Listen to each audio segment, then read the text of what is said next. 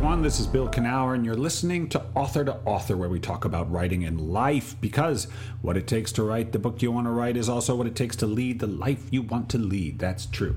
Author2Author is brought to you by Author Magazine, the premier free writing magazine on the internet, featuring articles on writing and the writing life, as well as video interviews with best-selling and award-winning authors across the genres. You can find Author Magazine at authormagazine.org, and we are funded by the good people at the Pacific Northwest Writers Association, supporting writers from pen to publication since 1955. If you want to learn about their upcoming Writers Conference, it's going to be in September, so you can still sign up for it. Go over to pnwa.org right now and sign up. All right, hey, forgot to mention last week, but if you haven't checked out my newest podcast, Fearless Writing with Bill Knauer, on YouTube and all your favorite podcasting apps, go check it out now. Weekly, short, 5 to 7 minute dollops of inspiration dealing with the psychological challenges of writing, of which there are many. Go check it out. Fearless Writing with Bill Knauer. So today's guest, Jarret Keene.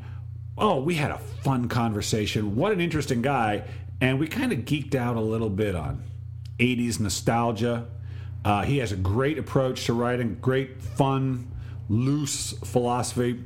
We had a good time. He is actually, Jarret, he earned his PhD in creative writing. Yeah, PhD at Florida State University. A beloved and highly sought-after professor, Dr. Keene is an assistant professor in the Department of English at the University of Nevada, Las Vegas, where he teaches American literature and the graphic novel. He has written a travel guide, a rock band biography, poetry collections, and edited short fiction anthologies, including Las Vegas Noir and Dead Neon, Tales of Near Future Las Vegas. Hammer of the Dogs, published by University of Nevada Press, is his first novel. And, you know, we talked about that. We talked about science fiction. We talked about Las Vegas. I don't need to tell you about it. You can just listen to it right now if you want. Enjoy.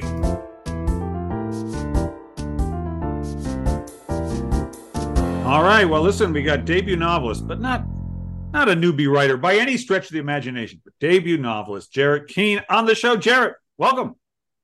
Thank you so much for having me. I'm excited to be here. I love your show. Oh, thanks. Well, it's good to have you on. The first thing that stuck out to me, I'm gonna be honest with you, Jarret. I don't do a lot of research. That's my secret for these shows, not to cloud my mind with too much information. I like to learn it as I go. But the first thing that stuck out about you, unless I misread it, you have a PhD in creative writing. And did I get that right? No, I'm a doctor of creative writing. Yes, I received. You're a doctor of creative writing. I gotta say, I was standing in the shower, not to give you too much information, thinking about that, and I thought, didn't even realize that was an option in the United States. I knew certainly MFAs and PhDs in English and so on, but in creative writing, what possessed you to go all the way to doctorate? Well, I didn't want to get a job, and I thought the longer I stayed in school and honed my craft, so to speak, that eventually it would pay off. And you know what it did? I became a what would you call it? A mercenary hack after receiving my PhD. It impressed a lot of newspaper magazine editors, and I jumped from publication to publication here in Las Vegas. After I see. Yeah. They just, those 3 letters just impress the hell out of people. They do. It's interesting, though. I don't want to stay on this too long, but so I coach people. But when I coach them, a lot of it's just dealing with the psychology of writing, which is sort of my specialty. And so I've had a few doctorate clients who are writing the doctorates, but these are like in the sciences usually. Right. And the thing I deal with them is like, look, the PhD process is insane because you're writing specifically to please 3 people. And one of the things I preach is you can't write to please anybody. You just can't. So how did you, as a doctorate candidate, negotiate that? Because as a creative person, you got to float your own boat, right? Right. But, I always had an eye on publication, even as a grad student. Well, actually going back, even as a undergraduate, I did what was called like an honors thesis, right? Short story collection. And as soon as I put that together and defended my thesis at age, 21, I immediately started submitting the stories to literary journals, publishing them one by one until I published all of them. Nice. Yeah. And so I've always, I've kept an eye on publication, even as I wrote for the workshop, even as I wrote for my professors. I always had one foot in the commercial gutter, so to speak, and the other in the ivory tower.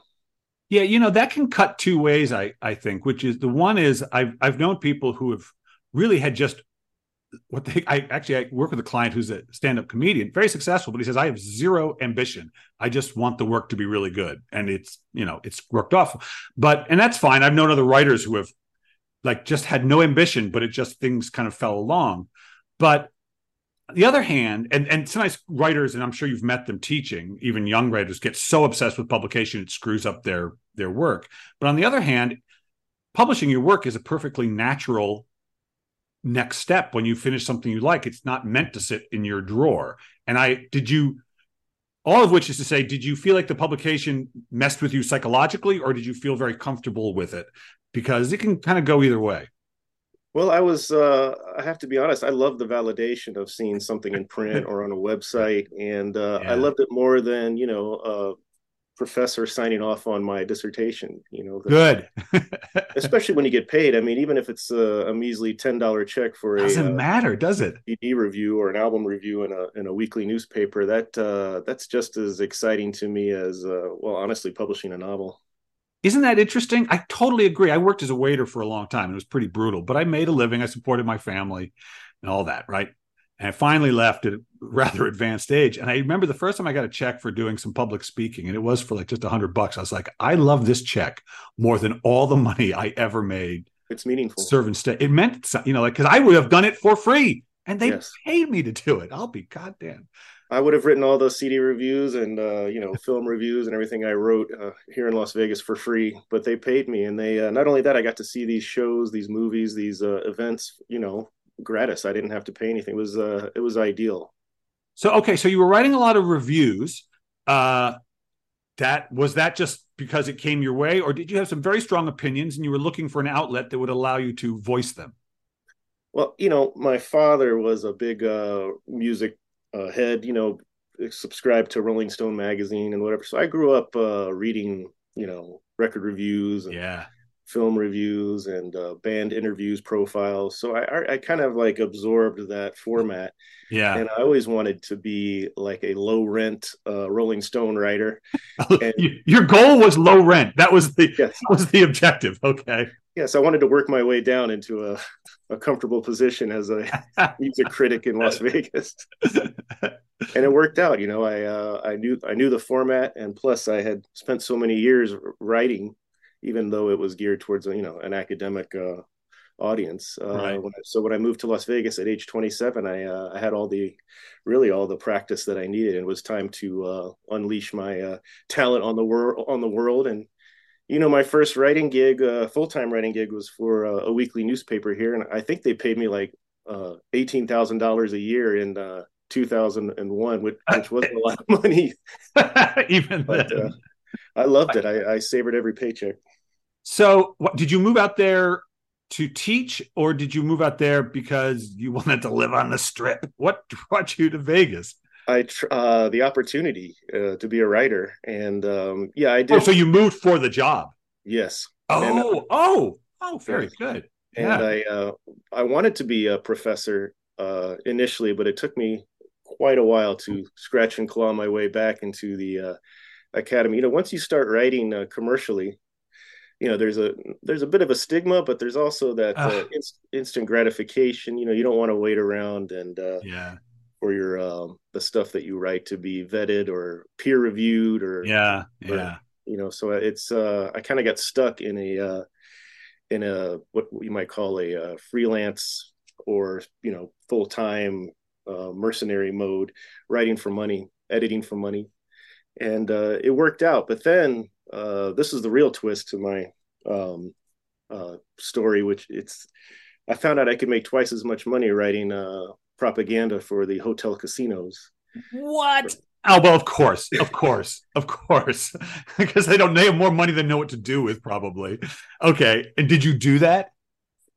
From like 2005 to 2011, I wrote employee newsletters for the biggest casino company on the planet. Your soul began to just shrivel week by week. It did. Oh And I God, wrote an essay about it. I'll bet you did. But you fought your way out. You Yes. got out, and you're in academia. Well, you teach both like English and creative writing, but sort of standard Yes. American literature. Or Yes. World literature, composition, creative writing, yeah. writing for publication, the graphic novel, whatever they need me to cover, I jump in and take care of it. Do you like it? Because writing is a thing, but teaching, I love teaching, but I like to be on stage, so I just see it as another venue. So how do you feel about that? Oh yes, it's an opportunity to strut your stuff, to demonstrate your knowledge to a captive audience, of course. Yeah. Oh, yeah, It's true. very. But I will tell you, I do enjoy encouraging my students to write Good. creatively and also for commercially, and to submit their work to local regional magazines and newspapers. And I find great satisfaction in that, so much so that I a few years ago I took the role of series editor for Las Vegas Writes, which is Oh, a anthology series made possible by Nevada Humanities. It's just we just commission writers to develop an original work surrounding the theme of that particular anthology, and so we do fiction and nonfiction, even a little poetry. But it's published here locally by a gambling press called Huntington Press.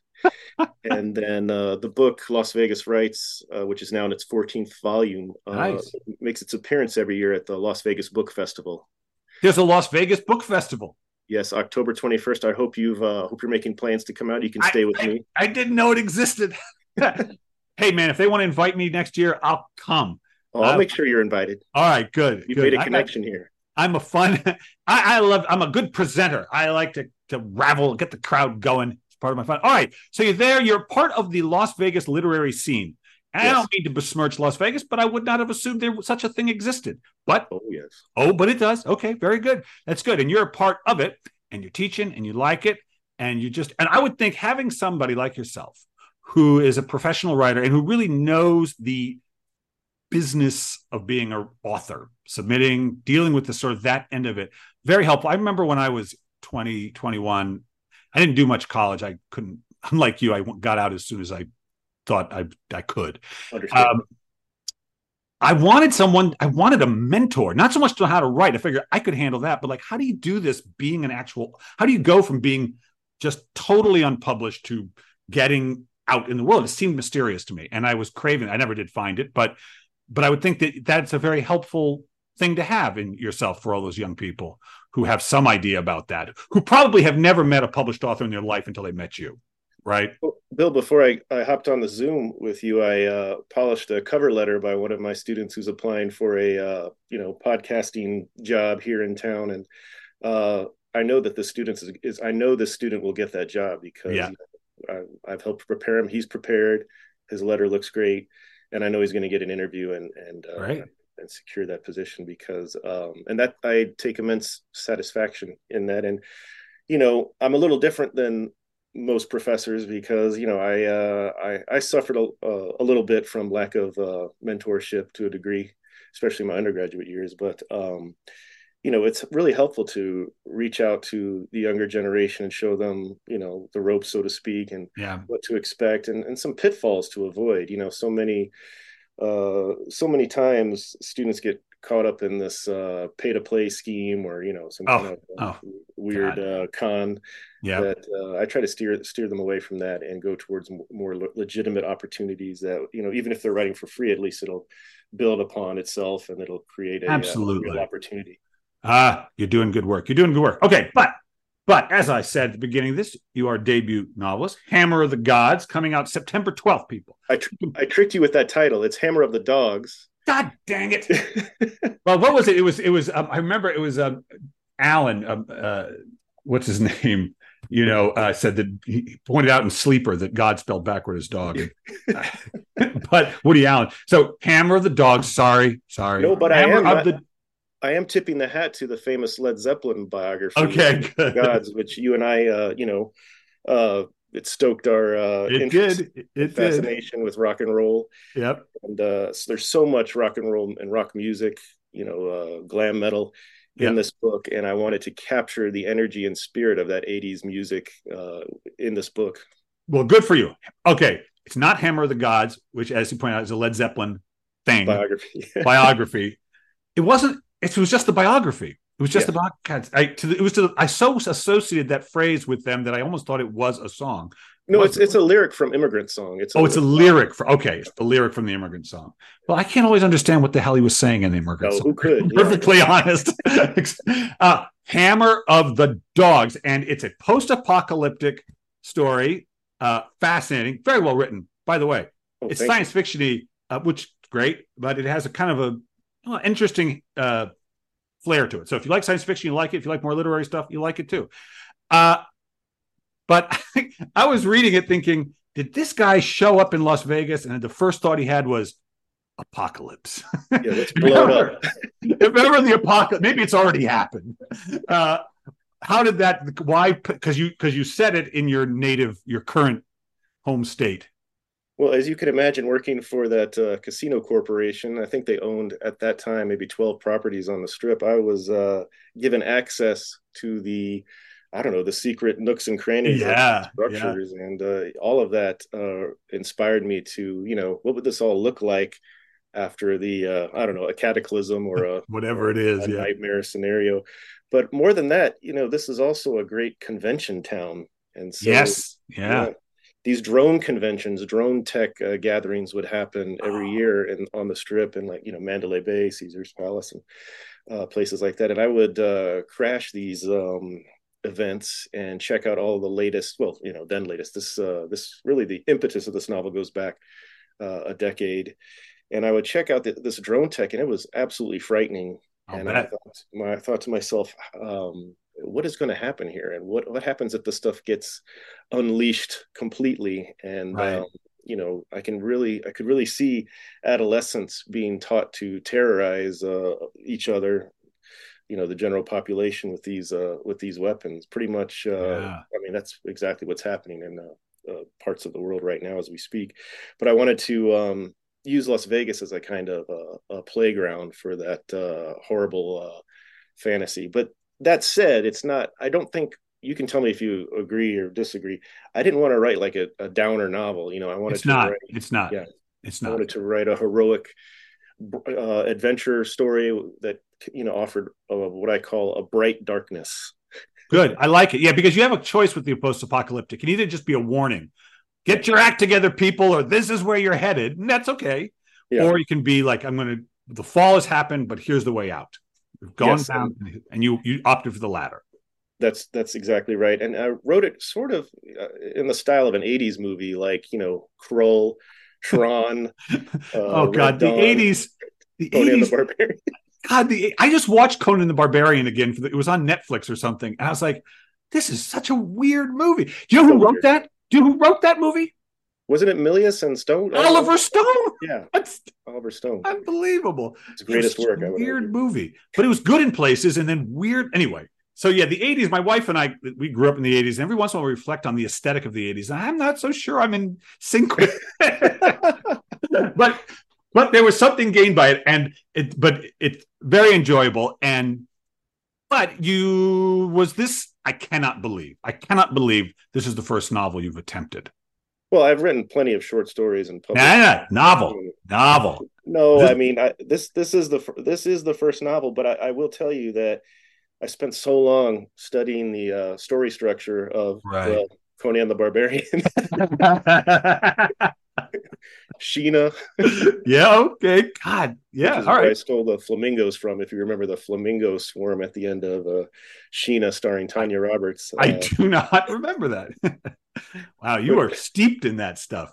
With a little bit of Thomas Harris's Hannibal novel with the carnivorous pigs, Yeah. Oh, put that together, and so you were inspired by that. But you were inspired. Well, it's interesting because Star Wars was inspired. Lucas was inspired by the sort of pulp science fiction of the 50s that he wanted to capture, I believe. Yeah, maybe even earlier. I know he tried to buy the rights to Flash Gordon. I think exactly. That's what I was thinking, which was the 40s, or was there early? I don't know. Yeah. All right. So you were inspired by the what you felt was happening in the 80s that has not happened to that degree since. Yeah, I wanted to bring some of that energy back. I don't like CGI. I'm sorry, Yeah, it doesn't that's work all for right. me. That's all right.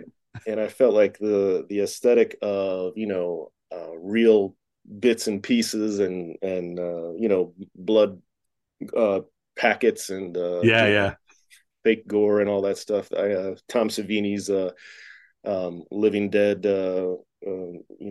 special effects. I wanted to bring some of that back and show people that this stuff is great. This aesthetic. I mean, you love this aesthetic. I'm looking at the Dungeons and Dragons books yeah. behind I you. do. I do. You love the '80s, and I do as well. And I wanted to bring that attitude that where things were free and liberated and just different and weird. Yeah, I wanted to bring some weirdness back Well, into. you did it. You did it. It's an original story. It's an original voice, and so you studied the structure, but then Yeah. you hunkered down and had to. Well, it's one thing to study it. Oh, it's another thing to do it. Yes. And a short story, the thing about the short story is great practice, but the short story, like the essay, I tend to work in short form. I've worked in long form, but I work in short form now, but I can at least kind of hold the thing in my mind. Like when I write a song, I remember Bob Dylan actually describing when he was working on songs, he could always be playing it in his head, the whole thing. Oh Then he yeah. tried writing a memoir and he's like, I can't hold the whole thing in my head. It's true. So you can't hold the whole thing in your head when you're writing a novel. Now you just can't. You can't No. see the arc. So was that a challenge, or did you just work on it? Just treat each chapter like its own little story. How did you handle that difference? For me, that's when the heavy revision came in. I wrote it in a dream state, but then I found I had to go back and Yeah. patch all the or link the different set pieces that I had in my mind. And I think it worked out. I mean, I think it's pretty tightly plotted. It's there's some things I wish I could go back and work on just a little more, but overall, it reads like a fever dream of Las Vegas, and I just fell in love with. I know we're talking about structure, but I fell in love with the protagonist Lash, Yeah. who's a drone assassin, and I really found inspiration for Lash from watching Ripley and Aliens, and, Yep. the Sarah Connor character in Yep. Terminator, and I wanted to bring that back, that kind of female heroine, female hero. I wanted that kind of warrior in the book. I didn't want to write another King Arthur thing. I wanted to really go back to that aesthetic, that style of a woman under pressure who can fight back and defeat anyone who gets in her way. I'm glad you said that because I was wondering about your choice of protagonist, because in the publishing world, there is a sort of strategic desire to have female protagonists. Got nothing wrong with that. It's fine, because for years, of course, all protagonists were largely male in these kinds of adventures. But there was a recognition of wanting a female protagonist for purely business reasons, because women buy most of the books. And I have nothing against female protagonists, obviously, but I just like choices to be authentic as opposed to strategic. Right. And it's nice to hear that you simply were replicating an aesthetic that pleased you and that it came from it naturally, because she felt like a natural choice at the time. And I'm glad you did not do that from a commercial choices. Well, I think the reason why people are responding well to Lash is because she's wildly imperfect. She's not like that Right. That kind of protagonist we've seen recently, where she knows how to do everything perfectly right away. I mean, all she does is make mistake after mistake after mistake, which lands her in the terrible, unfortunate position of being captured by the enemy warlord. Right. That she's a mess, and Yeah. but then she learns to, I don't know how to say this, but she just learns to be a team player and to love the people that she left behind, and she returns to them in a very I don't know. Don't give away too much. Don't Yes, give away. right. Don't give away. No spoilers. You're not selling the book to me. I don't have to. But it's really not so much. There's no like huge reveal, but Right. I do. It's like watching the Titanic. You know how it's going to end, Right. Right. You enjoy it anyway, and that's what I wanted to do. I just wanted to write a series of set pieces with an incredible character who is flawed but also lovable in her own fierce way. It's so good that you made her flawed, because it can be tricky. You can fall in love with a character and want them to be flawless. Mm-hmm. It's always that it's the syndrome of sometimes the sidekick is way more interesting than the hero, because the sidekick can just be whoever. But you fell in love with her struggles and not just her strength. Yes. Oh, good. I love the idea too of flipping things around so that the bad guy, ends up not being that bad. The good guy ends up being a little more problematic than you had Yeah. anticipated. Yeah. So I love flipping things around like that in the course of a story. I do it even in my short fiction. It's just I just like reversals and I just like fun. I wanted Hammer of the Dogs and Lash to be fun, and I wanted Good for people you. to have a See, good time. it should be. I tell you, if you're going to teach your students, hear from me. If they can have fun, like you got to learn to write in your craft and blah blah blah. Learn all that. That's fine. But your craft should be fun because those are your tools. Those are your tools. But you should be having fun on some level. It may not be as fun as, I don't know, partying or whatever. That's one other definition of it. But I think there should be an excitement, a pleasure, a rejuvenation, a drawing of energy from the experience, both in reading it and in creating it. And I think sometimes writers can get so caught up in the seriousness of it, like almost pretension of it, that I think it can dilute what the value of the work and also their own experience of it. Well, that was the psychology I tried to nurture in myself as I wrote this book, which is that I'm going to do this for fun, and I don't care about impressing anyone or being literary or winning awards, or people might hate this book. I don't know, but I'm just gonna write something that feels true and honest, and more importantly, that's gonna make someone smile. Don't ever lose that, Jarret. Don't lose it, my friend. That's the key. It sounds so simple, but don't ever lose it, because that is the best way forward. Because then it's a win. You win right away. Yeah. Because you enjoyed yourself. And it's almost, when you really enjoy it, you know how it is when you finish a day's work and it went really well. There's a kind of sense like, I don't even care what happens to this. I feel so good right now. And I'm so glad I just did what I did. Yes. Until your monkey mind gets in there and starts wondering, and maybe yours didn't. You feel you're good to go in a way. Well, with Hammer of the Dogs, like the title of it alone, I just want it to be intriguing. I want it to be weird. I want it to be, but at the same time, inviting. So I want people to read my novel and be like invigorated, like the ending of the first Top Gun movie where you saw that as a kid and you're like, yeah, right. You want that. Good. No, that's good. You should be aiming for an emotional destination. I write these little personal essays, and I found success writing them because I learned the emotional place I was always going. There's a certain landing place. And once I had that, it made the rest so easy because I knew what I was aiming for. I was always aiming for that. And I think it's critical. And a lot of people, I think, suffer because they don't know how to end. They don't know what they're trying to give people at the end. Right. They don't understand what they're, and it's an emotional, as you described, just that emotional thing. Having that is so valuable. Good for you. Okay. So did you have enough fun, Jarret, enough fun writing this thing that you might write another book? Oh, yes. I mean, I've got the next 2 volumes mapped out. I haven't started writing, but they're outlined. And get busy. Yeah, I just, you know how it is. I don't want to write 3 unpublished novels. No, you got one. Oh, I see. Okay. Well, this one's published. I got news for you. This one's getting published. Yes, it is. Writing the next one. Okay. So good for you. And it's going to be you're going to stay in this series. I'd love to, but honestly, I just got another contract the other day to write a Western series, so I might have to switch directions here. Really? Well, have fun. I just watched for the first time in my life the 1939 classic Stagecoach. I've never seen it. Oh my goodness! I've never seen it. And what? It held up pretty good. It held up pretty freaking good for its time, I got to say. I was astounded by what it was, It's wonderful to see how Raiders of the Lost Ark ripped off that scene, from Stagecoach where he's being dragged on the Jeep. Oh, right. And he's going underneath the right. Well, anyway, people, it's interesting. It's interesting to watch before anyone knew who John Wayne really was. There, he made his appearance. Yeah, but it really isn't. In a way, it's a Western, but not a. And I don't want to go on about it, but I was surprised how not a Western it was in a way, even though it had all the Western experiences in it, including the cavalry coming to the rescue at the end. No spoiler alert there. That's what you should do with every genre. That's what I set out to do with Hammer of the Dogs. I wanted to write a sci-fi novel for people who might not like sci-fi novels. I like it. No, that's good. That's good. Because if you can do that, if you can do that, science fiction people will actually like it anyway, because they're tired of the trope. They may not know it, but they are tired of the tropes. Good for you. Good for you. Well, you can do the same thing with the Western, maybe. I'm going to try, but I do want to satisfy the audience, but I do want to at the same time trouble them, make them a uneasy, but just a little bit so that they'll keep reading and, enjoy the emotional impact of the ending. You should. Okay, so it's Hammer of the Dogs. Hammer of the Dogs.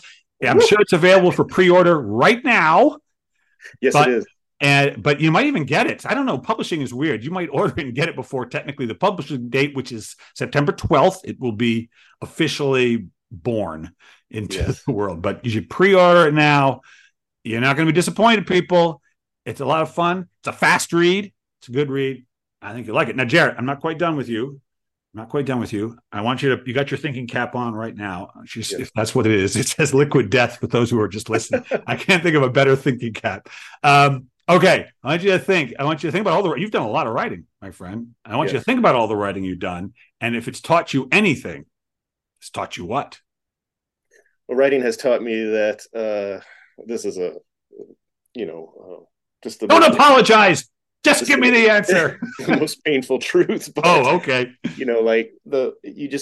You get out of it what you put into it, and the longer that I do this, the older I get. I just find it to be more and more rewarding. And it didn't feel that way when I was in my 20s. It felt painful and messy and unrewarding. But the longer that I stick to it, it's just the more I invest, the more I get out of it. I'm just so happy that I stuck it out and didn't give up, because so many people gave up, and you can see it. The light has gone out to a degree, and I hope that everyone who listens to your show and listens to these incredible authors, the lineup of authors that you have, that they keep that in mind, that these authors, they arrived at their destination because they stuck to the path, even if it was a path that took them in different directions.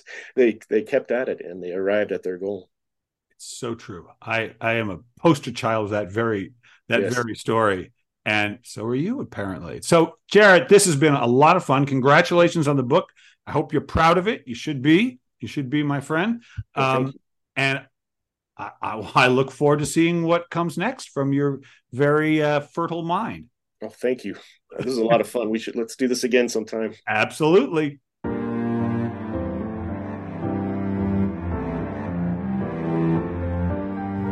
Yeah.